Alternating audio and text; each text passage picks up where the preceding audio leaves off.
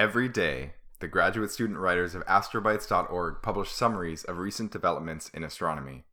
Then we sit down with recent astrobites of our choosing and bring them together, sometimes in ways you wouldn't expect. We call it Astro Soundbites.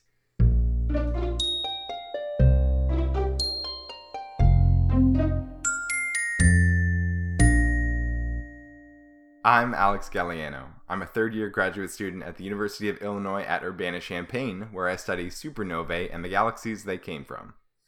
I'm Milena Rice. I'm a fourth-year PhD student at Yale University, where I study planetary systems. And I'm Will Saunders. I'm a third-year grad student at Boston University, where I study the atmospheres of planets in our solar system. You're listening to episode 27, Where the Sidewalk Bends. In this episode, we'll dive into the geometry of our universe and some of the tricks that we use to think about something that's so deeply non-intuitive. Now, this is a topic that spans cosmology, relativity, and even a bit of transient science. I promise they didn't just throw that in for my benefit. I'm the host for this episode, so Will and Milena will be our guides on this topsy-turvy journey through two astrobites. But let's begin our descent into the Upside Down a long, long time ago, in 300 BC. Tell us a story, Alex. The Lighthouse of Alexandria had just been built, Aristotle died only 20 years before, and the Greek mathematician Euclid published his Elements, and laid down the foundations for geometry within it. In describing the foundation for geometry, he laid out a list of rules. One of them is the following, and I'll paraphrase. Draw two line segments that don't touch. Call them segments A and B. And then draw a line C through both of those segments. If the interior angles AC and BC sum to less than 180 degrees, then lines A and B have to eventually cross on the same sides as angles AC and BC if you were to extend them. Now, this is a lot of words. Basically, another way to say it is that if you have lines that aren't parallel, they'll cross eventually. If you have parallel lines, then they won't cross. And this makes complete sense. If the angles sum to exactly 180, then you have two parallel lines. And if they sum to greater than 180 degrees, then they'll cross at the opposite side of those angles. This is reminding me of 8th grade algebra class. Yeah, I should have worked it into a word problem.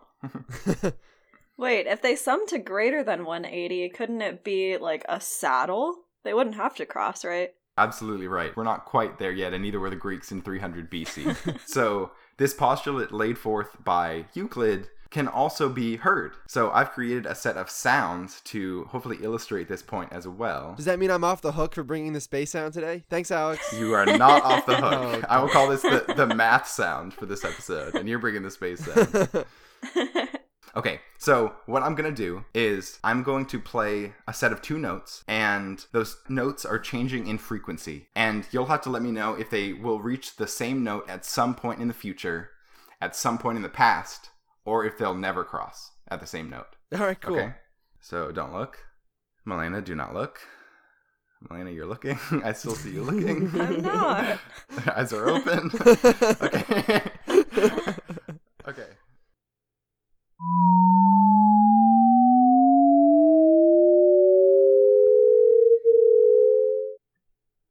What do we think? Yeah, sounds like they're going to cross, or they did at the end. I think they're getting closer to each other. So you're correct. These are two converging tones. And if you were to plot out these two lines in frequency space, then the angle between them, the interior angle, would be less than 180 degrees. Got it. This is like a Euclidean space, all right? Now I'm going to play another one.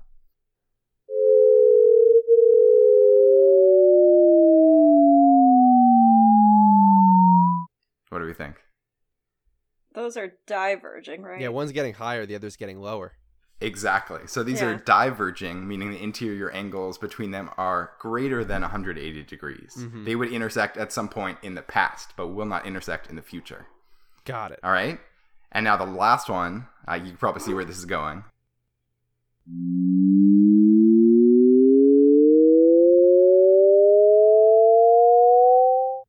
So they're both increasing at the same rate? Correct. These are lines in frequency space with the same slope shifted in starting frequency. they never converge because they're parallel lines in frequency versus time-space.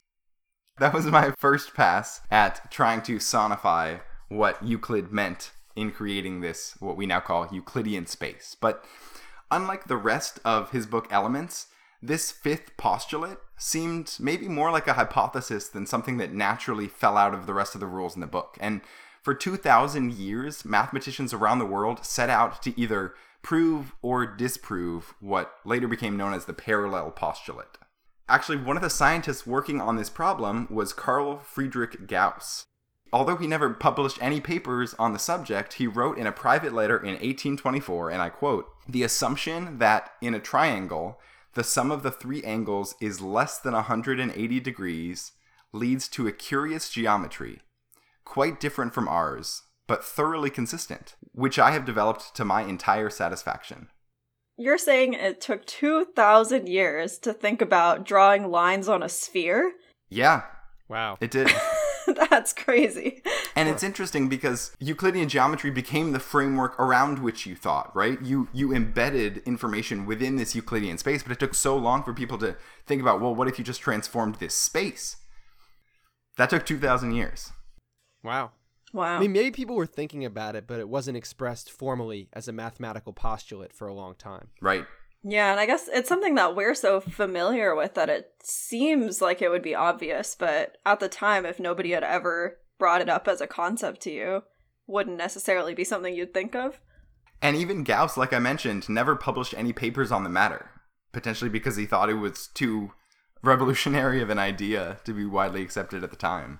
But he sent off that personal letter, and just like that, non-Euclidean geometry was born. An exciting time for mathematicians everywhere. And since then, we haven't looked back. Although, in some geometries, looking forward actually is looking back. But in non-Euclidean geometry, geometries can exist where the coordinate system bends and stretches like rubber, like Milena was alluding to. And that means that even straight lines can converge.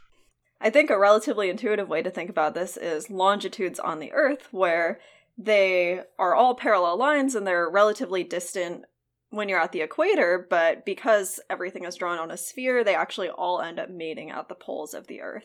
Yeah, that is a great way of thinking about it, because the Earth is curved, and so you get two-dimensional thinking in a three-dimensional world. Stuff starts to get a little wacky. And there you have it. That's non-Euclidean geometry, which you can think about when two lines that start out as parallel, a certain distance from each other, don't stay the same distance from each other. Or you can also think about this as the internal angles of a triangle can sum to less than 180 degrees or more than 180 degrees, depending on the geometry that you choose. Exactly. Now, it turns out that non-Euclidean geometry is critical for understanding our universe. Why is this? So I'm wondering if maybe spheres were less common before the 1800s because people didn't really think about the Earth being a sphere. But actually a lot of objects in astrophysics are spherical, and just trying to imagine doing every stellar model in Cartesian coordinates sounds like absolute torture to me. That sounds terrible. Spheres, disks, and blobs, right? Yeah, spheres, That's all disks, there and is out blobs. there. Disks, too. If you didn't have polar geometry, that would just be terrible. It would be so hard to figure anything out because mathematically it makes so much more sense to assume this symmetry in spherical coordinates. Right, of course. And so even if it's possible to do this geometry in Euclidean space on spheres, it's much more convenient to use non-Euclidean geometry. And there are some spaces where you can't use Euclidean geometry at all. Like where? So it turns out that space-time itself is actually curved. When you have large masses, then they curve the space-time around them, and you have to actually account for that in a lot of different astrophysical phenomena. So now you're talking about small-scale geometry of the universe. What's the shape of the universe at large scales? Do you have to use non-Euclidean geometry there as well? You might. It depends, and the truth is we're not really sure. But going back to something Milena said, we jumped from talking about the concept of dimensions in space to talking about space-time. And it's just shorthand for treating time like it's a fourth dimension, like you can behave like it's in space. Mm-hmm. And that's something that physicists and astronomers do really without thinking. And on paper, right, it's not all that hard. But when you first encounter it and you're like, well, time isn't space. How can we just treat it like it is? You have to sort of suspend disbelief because it works. Right. Yeah, it's true. It's not necessarily intuitive, but time is really just a fourth dimension where you have three spatial dimensions and then time is also constantly moving forward. It does sort of logically make sense if you step back and think about it, and then it makes the math end up working out nicer when you're trying to figure out what happens in astrophysics. Before we tread into the metaphysical, I want to ask a question about the environments where space-time, right, this blend of space and time as a fourth dimension, might become really non-Euclidean, or are there specific objects that you can think of where you have to use this warped space-time metric? Well, if you're thinking about objects, then black holes tremendously warp space-time because there's just so much mass in a very small amount of space in these singularities. And so the strong gravity of the black hole warps the space-time around it, and that's the basis of general relativity, which was developed by Einstein in the early 1900s. Yeah, we talked about black holes in detail in one of our early episodes and discussed some of the ways in which space-time gets really funky, so we'll not spend a lot of time harping on that today. I'm still waiting on an email back from Dwayne "The Rock" Johnson. I thought that he was going to give us a shout-out from that episode. But... It's not just black holes that warp space-time. Anything with mass warps space-time. It's just black holes do so in a way that we can easily detect and explore. But, the reason that one thing orbits another thing is because in the general relativistic sense, the larger thing with mass warps space-time more than the smaller thing with mass, and then they end up following straight lines in a curved space-time. Right. I have a question that could probably be asked of any astrophysical topic, but how do we really know that? How can we measure that space is curving? Yeah, it's a good question.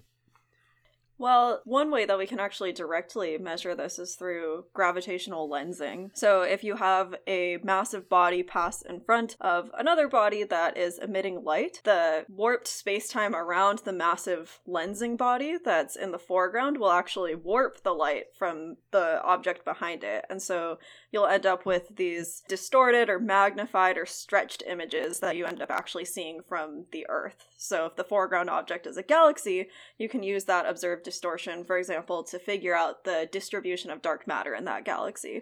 You can also use this to look for planets. Aha.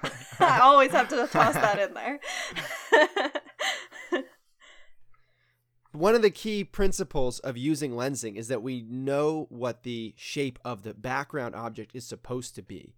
So if it's, say, a spiral galaxy and it comes out looking all funky, we know that's not how it actually looks. It got lensed because we can't usually see the foreground lenser. It could be dark matter. So that helps us measure the curvature of space on smaller scales, right? What phenomena might we be able to use to measure the large-scale curvature of space-time?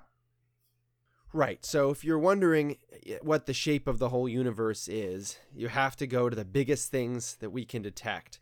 And that is, for one, the cosmic microwave background, which we've talked about before, this echo left over from an early stage in the universe's development that is detectable everywhere in every direction. Then there's baryonic acoustic oscillations, which we've spoken about in the past, that before all of the subatomic particles formed atoms, they were oscillating in this characteristic way. And then once they formed atoms, all the oscillations were sort of frozen into place, and we can detect those. And then we can also look at type 1a supernovae because they always emit at the same or very similar brightness, and we can predict that and use them as standard candles. But the most exciting and new one to me before reading the astrobite I want to talk about today is something called a cosmic chronometer. Cosmic chronometer. What is that? I don't think I've ever heard of that. Yeah, it's neat. I'll tell you about it in a minute when we get to it in the bite. Okay. We'll get to it in a second. I just have one more question because I'm curious how all this translates to real measurements. I'm wondering, what parameters do we use to quantify the shape of the universe? Right. This is an involved question, and we should do some background before we talk about exactly what parameters. Let's start with this bite that I brought for us today. Sure. It's called Measuring the Curvature of the Universe with Cosmic Clocks. It's written by Leila Linke, and the paper is by Vagnazzi and others, which was accepted to the Astrophysical Journal.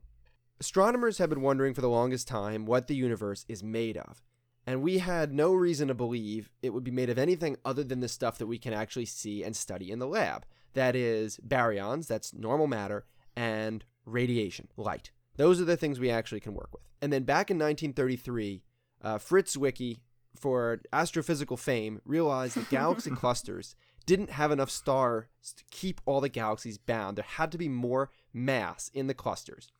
And we also realized in an individual galaxy, the rotation curve of the galaxy is flat. That is, once you get a certain distance from the center of the galaxy, the speed does not decrease as you go further out, meaning there's a lot more mass than we thought. Thank you, Vera Rubin, for making those measurements. Yeah, I was gonna say, thank you, Vera Rubin. Absolutely. And so between Zwicky and Rubin, we found dark matter, this thing we have no idea about other than the fact that it has mass. And it's about 5 times more abundant than the mass we can see. Then, much later, in 1998, there were 2 important papers published using the Type 1a supernovae that found the universe is expanding at an accelerating rate. And that, they postulated, is due to some sort of energy we can't see, ergo dark energy. And just to clarify, dark matter and dark energy are different things? Yes, they're very different. We have even less of an idea what dark energy is than dark matter. So people are looking for the dark matter particle, right? Are people looking for the dark energy particle? Do we just have no idea what it is? We're starting with dark matter and we'll figure things out there first? I think people are working on both simultaneously. Dark matter has a benefit, which is that it has detectable mass. It affects the way that light propagates and the way that things orbit and so on. Dark energy, to our understanding, doesn't do that. It only affects the largest scale universe expansion. Right. Well, dark matter seems to impact smaller scales too. So both ongoing, but both quite dark still. Yeah, harder to study dark energy in a lab, I guess. Well, they both, I mean, we might have them both in our lab and we wouldn't know. That's true. So in the last few decades, the WMAP and then the Planck satellite observations were able to give us the proportions of the universe in terms of dark energy, dark matter, and baryons. It turns out it's about 68% dark energy, 27% dark matter, and 5% baryons. So in a lot of science, they tell you to focus on 80%, right? They say if you can understand what 80% of something is, 80% of the causes, 80% of the constituents, you have a good sense of what's going on. If that's true for the universe, then everything we've ever done, seen, people we've talked to our entire lives are meaningless. We're not even 20%. We're 5%. But isn't the vast majority of all of space just nothing? It's just vacuum, right? I guess we understand vacuums. And I will also say that Michael, who we interviewed last episode, is maybe a case study in following the minutia, measuring That's centimeter height waves on a distant body as a case study for something really deep and fundamental. So I do think that the rest of the 20% is also really valuable. That's right. And when you get deep enough into a problem, you do explore the full 100%. But if you're an outsider looking in on the problem and you're saying, well, I want to understand how this universe works, let's focus on the 80%, you miss all of humanity. But that's okay, because we're still here and we're going to keep talking about this cosmology craziness. Now, in cosmology speak, they give these proportions an omega. Each one is an omega with a different subscript. So omega lambda is the dark energy, and lambda actually comes from Einstein's postulate of a cosmological constant that was kind of wrong, but turned out to be kind of right because Einstein is amazing. And then for ordinary matter, it's omega with a subscript m. For radiation, it's omega with a subscript rad is how they usually write it. And you may have remembered, I didn't mention the percent radiation. It's really, really tiny. It's like 10 to the negative 4. So we can just say that's 0. It's like a rounding error. And then there's a fourth omega, the omega K. And that actually is the property that is of greatest interest to the authors of this paper because that relates to the curvature of the universe. Now we know these omegas aren't constant. Way in the past, in fact, in the beginning universe, radiation, omega rad was the largest. And then omega m was the largest. The baryons took over. And now it's omega lambda. Dark energy is the dominant thing in the universe. And it could shift again. So we may not know for many years, but dark energy took over about 9 billion years into the universe, and we're getting close to 14 billion. So, things do change. So K usually means constant. Is omega K some sort of constant additive factor, or what exactly does it mean? Yes, well done. That's sort of where it comes in. So all the omegas are designed to add up to 1. That's the way this system is set up. If you add omega lambda, omega m, omega rad, and omega k, they have to equal 1. Now, if we recall, the omegas are sort of the proportion of the universe that is in each quantity. Omega lambda is the proportion, the percentage in dark energy. And omega k is this factor to balance it out, and it's the actual curvature, the total overall shape of the universe. So if omega k is not 0, if the universe is not flat, then it actually changes how we understand the breakdown of the different constituents of the universe. So it kind of makes sense that back in the radiation-dominated universe, omega rad was larger if it's the fraction of the universe comprised by radiation. I'm wondering, you're probably going to tell us what omega k looks like today, but do we know anything about omega k's change with time? We don't. Okay.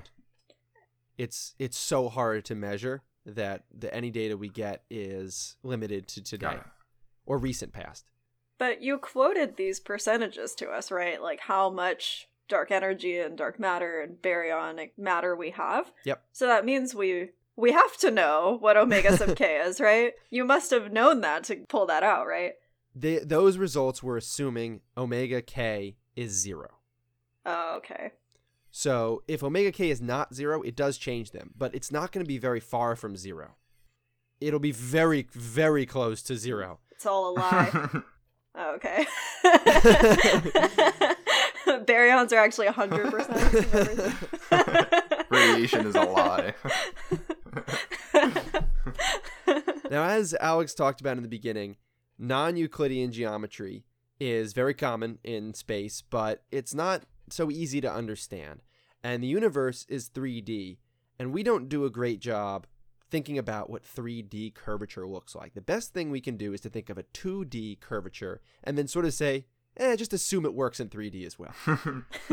So your omega k equals 0 space is flat. That's a sheet of paper. Your parallel lines never cross. Triangle angles add up to 180, all as well. If you have an omega k less than 0, negative, you're thinking the surface of a sphere, just the surface. And so on the surface of the Earth, right as Milena said, the lines of longitude end up meeting, so parallel lines touch. The angles of a triangle can add up to more than 180. You can make them add up to like whatever you want by picking the right places. And if you walk in one direction, you actually loop back around. Then there's omega k greater than 0, and this is an open geometry. This is best understood as a saddle shape in 2D. And if you don't like the saddle, I actually like to think of it as the shape of a Pringle. I always think of it as a Pringle. I always think of a saddle. I grew up in a horse neighborhood. What can I say? When I was in high school, one of my friends, Blake, would always bring in Pringles for lunch. And so I had learned about this shape being a potential shape of the universe. So I would tell Blake, you shouldn't eat those Pringles because you could be eating universes. But actually, as it turns out, that's the least likely shape of the universe. Sad. It could be a different universe, but it's probably not this universe. So I can safely eat my lunch and you can too. Yeah. So if you're wondering, why do we care about the curvature of the universe? Why is it important? It goes back to the equation. The omegas sum up. So if omega k is different, it changes the way that we understand the other parameters as well. And Alex, you asked what the omega might have been, the omega k might have been in the early universe. Mm-hmm. Well, it's very possible that the early universe was much more curved, and then the inflation period sort of stretched it out. If you go outside and look at your street, you don't notice the curvature of the Earth. But if you grab a ball the size of your hand, you can't miss it. So this sort of local linearity principle might make the universe appear to be flat on a small scale when it's actually not on a larger scale. And that's really what they want to understand in this astrobite. It's got to be so tough if it looks almost perfectly flat at the scales that we can measure it, than trying to figure out whether there are any deviations from that at all, because we also don't know the size of the universe, right? If it's infinite or not. Right. And then there could be the smallest deviation from flat that could lead to it being a completely different shape at its largest scales. Absolutely. I wonder if this is how people felt when they were trying to figure out what shape the Earth was. Interesting. Because, you know, that at the time was pretty much the entire universe. And so we're just sort of in a larger scale version of the same question. Well, the ancient Egyptians knew the shape of the Earth. That's true. They knew the size of the Earth. But did they know the shape and size of the universe? I doubt it. Because we still don't. Hard to use shadows to figure that one out.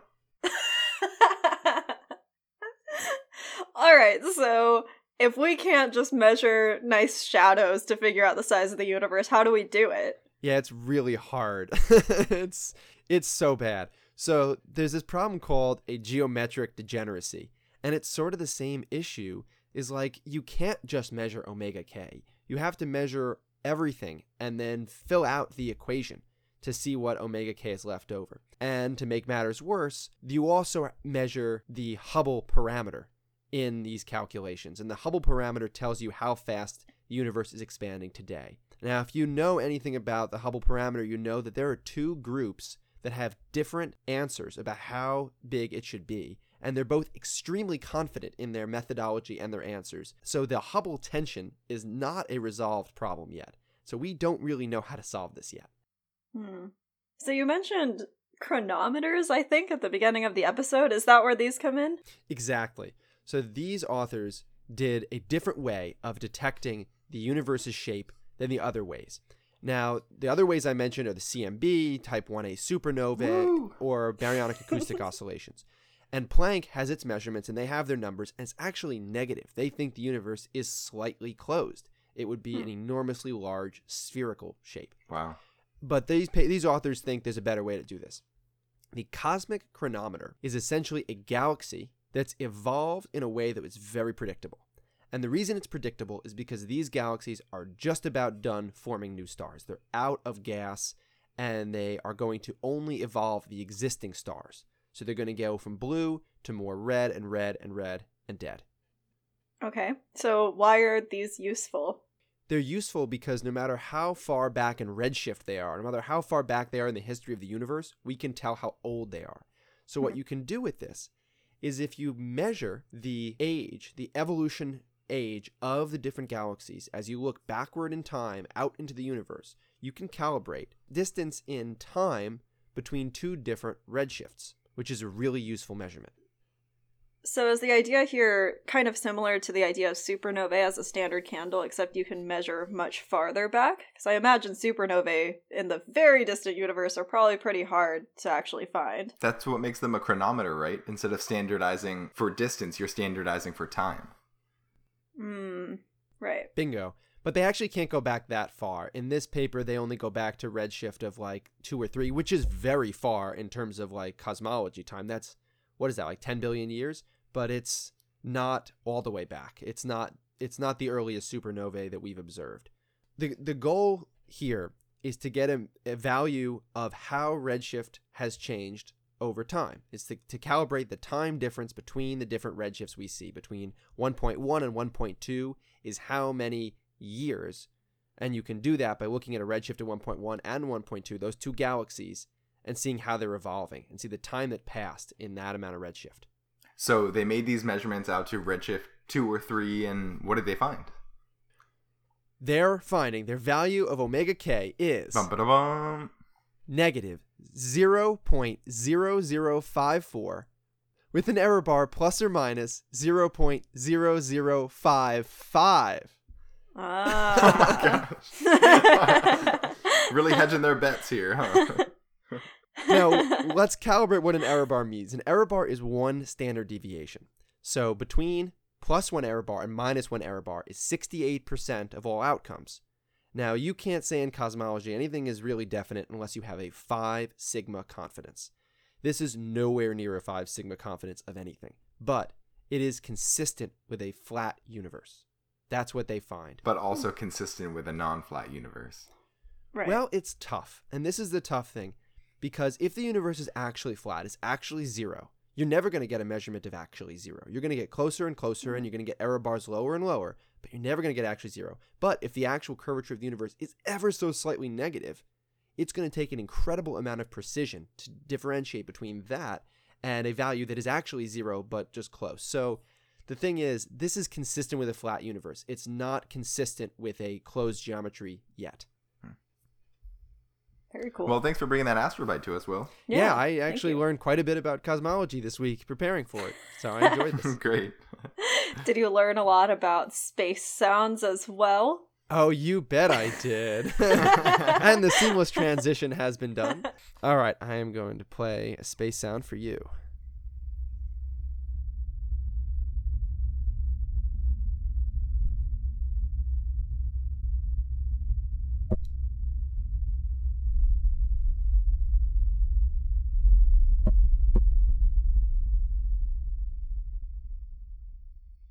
It sounds so foreboding, like a stampede is coming at you from the distance.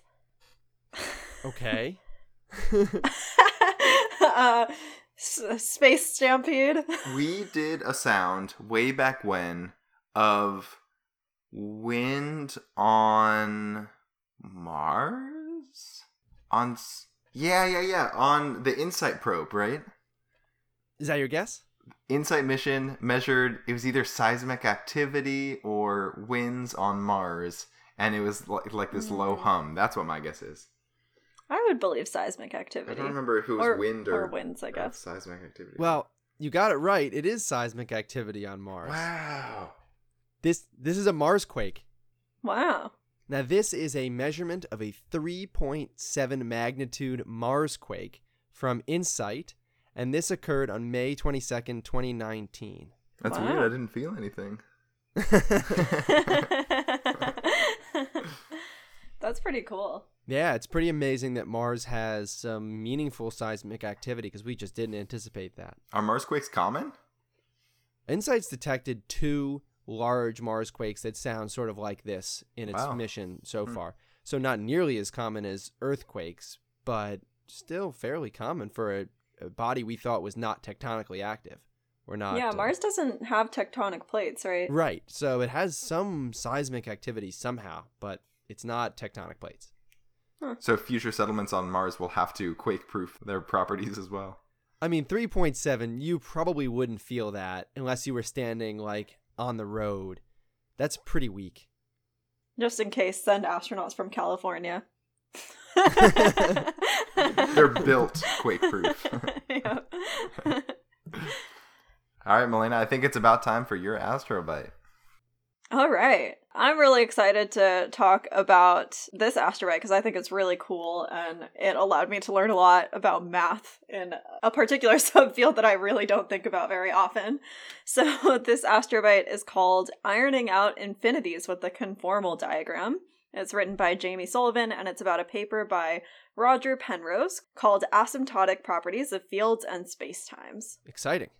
Yeah, so you may remember that Roger Penrose was awarded half the Nobel Prize in Physics earlier this year. Which half? The left one. And he was awarded it for the discovery that black hole formation is a robust prediction of the general theory of relativity.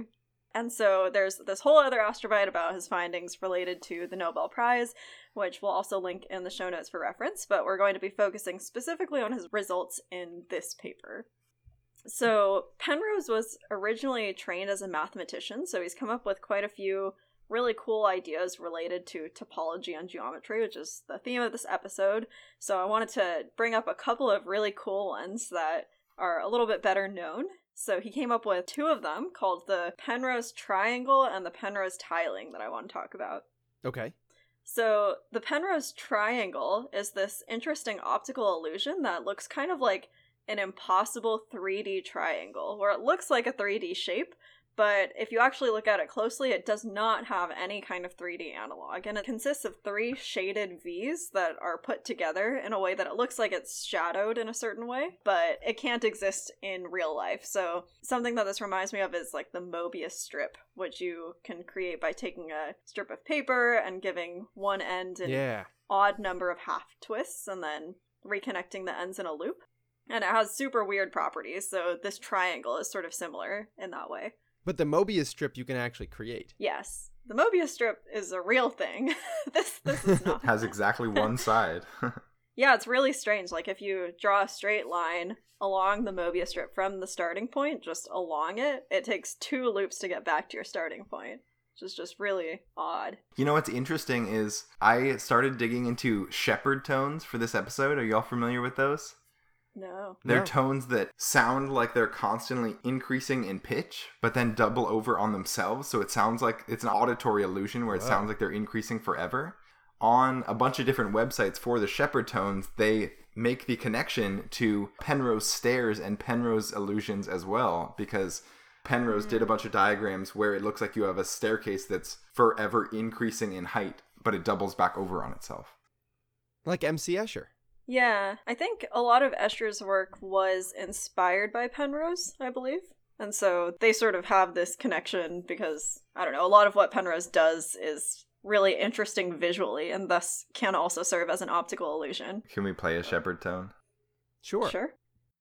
Is it shepherd because that's the name of the person, or like, because I was thinking shepherd with sheep, but is that not right? It's named after Roger Shepherd. Okay. You ever notice that a sheep's baha only increases? Oh, wow. Shepherd was the first shepherd to notice his sheep. Anyway. I like that joke. This is also connecting to, like we said, what are called the Penrose Stairs. So I want to play a shepherd tone right now.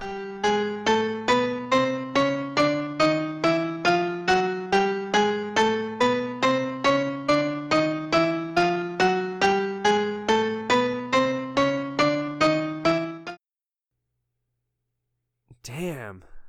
So trippy. I really don't understand what's happening. I think what's happening is that they're layering audio so that they seamlessly transition in the low notes and it like fades in. But it's so subtle that you don't notice it until you're back at the lowest step. Huh. That's wild. Mm-hmm. It's pretty cool. So, Penrose made a lot of diagrams. I'm curious to hear about Penrose tilings, Melena. Yeah, so Penrose tilings are actually really pretty. It's a type of aperiodic tiling, so it has no translational symmetries. And there are a couple of different kinds, but I think maybe one of the most famous consists of two shapes, which are called Penrose tiles, and you can set certain rules for how they're allowed to be fit together to make this aperiodic tiling. So there are lots and lots of different Penrose tilings. He wasn't the first person to come up with aperiodic tilings, but his name is very closely associated with them. And when reading up on this topic, I also came across this other tiling that's called Kepler's Monsters that actually inspired the Penrose tiles. So Kepler wrote about these in his book, I might be pronouncing this terribly, Harmonies Mundi in 1619, and the tiling consists of these pentagons, pentagrams, decagons, and fused decagons. And he called it, or maybe he didn't call it this, but somebody called it Kepler's Monsters, and that's what it's known as. So that was kind of cool to hear about. Penrose also has actually sued a toilet paper company for using a pattern that too closely resembled his aperiodic tiling, which I thought was pretty funny. That happened in 1997. That's awesome. I kind of want that toilet paper now. Sounds luxurious. Yeah, so Penrose tilings come up a lot. They're commonly used to decorate because they're really pretty again, and so you'll see this in just tilings that are used for patterns around the world. But enough about toilet paper.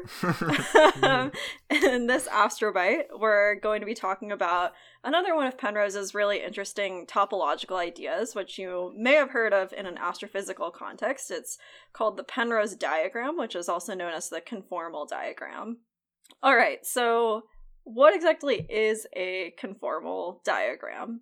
Well, it's a two-dimensional mapping of space-time where the horizontal axis corresponds to space and the vertical axis corresponds to time. So that's straightforward enough. Kind of brush aside the fact that there are three dimensions to space.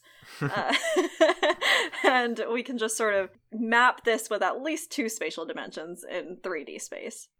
The idea of these conformal diagrams is that we're trying to understand causality, which is this idea that's related to the speed of light. And so everything in the universe has a maximum speed. Nothing can go faster than the speed of light.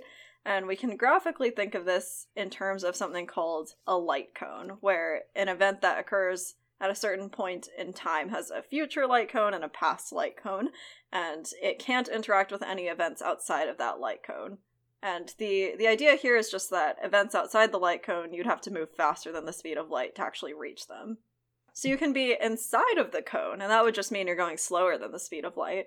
But you can't be outside of it because that would defy this concept of causality, which is that these events that are occurring at different points in the space-time diagram cannot interact with each other because they would have needed to move faster than the speed of light in order to do that. Got it.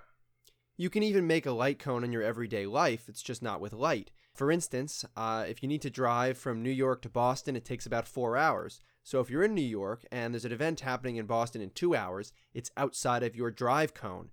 It's not happening yet, but you cannot get there because you can't drive it in half the time. This is true. Especially with traffic in New York and Boston. Jeez. Mm-hmm. All right, so this is sort of the idea of the light cone, but space-time is potentially infinite. The time component is infinite. Space, questionable. So how can we actually represent that on paper if we want to draw this out with the entire universe? The Penrose diagram, or the conformal diagram, is a way to actually do that, which is using a couple of clever techniques to actually draw the entire universe on a piece of paper. Wow, I would just think you would need a very big piece of paper. Yeah, it would probably take more than all the trees we've got, so thank you, Penrose, for saving the environment. The original environmentalist. Oh, yes. So Penrose showed that it's possible to represent the entirety of this universe on paper by changing our coordinate system. So we can translate all of our times and spatial coordinates with the inverse tangent function, which smoothly maps all real numbers to a value between negative pi over 2 and pi over 2. So by doing this clever translation, we no longer need to deal with infinities. Everything's mapped onto this finite space. And we can also enforce that in our coordinate system, light rays only travel at 45-degree angles along the light cone, which I think what this means is just that light travels at a constant speed. So you can set up your spatial coordinates to enforce that angle. And so with these two simplifications, we can put the infinite extents of both space and time onto a diagram, which is pretty cool. So if you want to figure out what happens at the end of the universe, what the ultimate fate is, you just draw the conformal diagram and then you look at the edge of your page, right? Exactly. And this has actually been used to map out, again, the causal structure of the entire observable universe, and it can map out infinities in a meaningful way. It's been used to study the cosmic microwave background. It's been used to show what happens to particles that cross the event horizon of a black hole, because that you start dealing with a lot of infinities when you get close to black holes as well, and to map out the causal structure of black holes, so what happens to light as it gets closer to these black holes. So it's a pretty useful tool, and it's been used a lot in astrophysics, and it's amazing because it's just a couple of transforms that allow us to do this, but it kind of takes a mathematician to be able to think of how we can actually represent these ideas in a slightly less abstract way. Sounds really useful. Yeah. It's really cool that just a shift in the way that you think about things can open up all these doors into future discoveries. I'm reminded of when people made the name shift to black hole from, I think it was like frozen star when it was originally theorized. And even just calling it a black hole, people made all these direct analogies in their heads that allowed them to start pushing the envelope on what they could study of that object. Yeah. Interesting. It's kind of like how data exploration is incredibly powerful, because just like representing ideas in different visual ways can help you to learn more about it. Definitely. So this is a nice example of that. Is it more of a pedagogical tool than it is a research tool? I would say it's both. Okay. I'm not sure whether there's a lot of new research that's coming specifically out of Penrose diagrams, but I can see that they would be helpful to visualize ideas that are highly relevant in new research, and that might help you to come up with new ideas. Right. Mm-hmm. But again, I have never actually read a paper with a Penrose diagram in it besides this one. So But it makes sense as just a new way to organize your thoughts and a better framework to map your ideas onto. right. In some of these subspecialties, you don't actually use the cutting edge tool unless you're really invested in the field. For example, right, there's a whole way of writing vector calculus that is completely different than the way that we were taught in school. And unless you're a theorist who uses vector calculus in the sort of the cutting edge way, you wouldn't ever really learn the ins and outs of that system, even though it's really useful. It's just not intuitive. Or requires a shift in thinking that isn't worth it for most people. So maybe this is kind of similar, right? You don't really use it unless you are one of the people at the cutting edge of, investigating topology in space-time, in which case it's sort of baked into how you think. Mm-hmm. Although I will admit the Penrose diagrams aren't that intuitive, in that your spatial coordinates and time coordinates are now sort of warped. But it's more intuitive than thinking about infinity, so... Right. It becomes something you can see on a sheet of paper. Yeah. Well, thanks for bringing that astrobite to us, Malena. You got it. It's good to have a historical paper every now and then. Yeah. Penrose, the data scientist, the mathematician, the illustrator, the environmentalist. Polymath. The polymath of a man. And I think we should move on to our one-sentence summaries. So why don't you get us started, Will? Is the universe a Pringle? Well, probably not. Could it be the surface of a sphere? Maybe, but unlikely. Is it a flat piece of paper? Yes, that's the most likely situation. There's semicolons all through this, right? Yeah, I was gonna say, that's like maybe like 6-sentence summary. You say it fast enough and you pretend like it's a sentence. What about you, Malaya? Can you do any better? With a conformal diagram, also known as a Penrose diagram, we can place infinities in a diagram in a logical way to understand some of the less intuitive properties of spacetime. Bravo. I love it. Thank you. Well, thanks both of you for bringing those astrobites. I hope you both learned something today. I hope our listeners learned something today. I definitely learned a lot. Yeah, I learned so much. That concludes episode 27 of ASB, where the sidewalk bends. If you want to read the 2 astrobites we talked about today and or the associated papers, check out the links in the show notes. What are your favorite curved space-time analogies? Ants on a basketball? An expanding balloon? Write to us at astrosoundbites.com and share your thoughts. You can find all our episodes on Apple Podcasts, Spotify, Google Play, and on SoundCloud. Thanks for listening, and don't forget to keep your ears to the cosmos.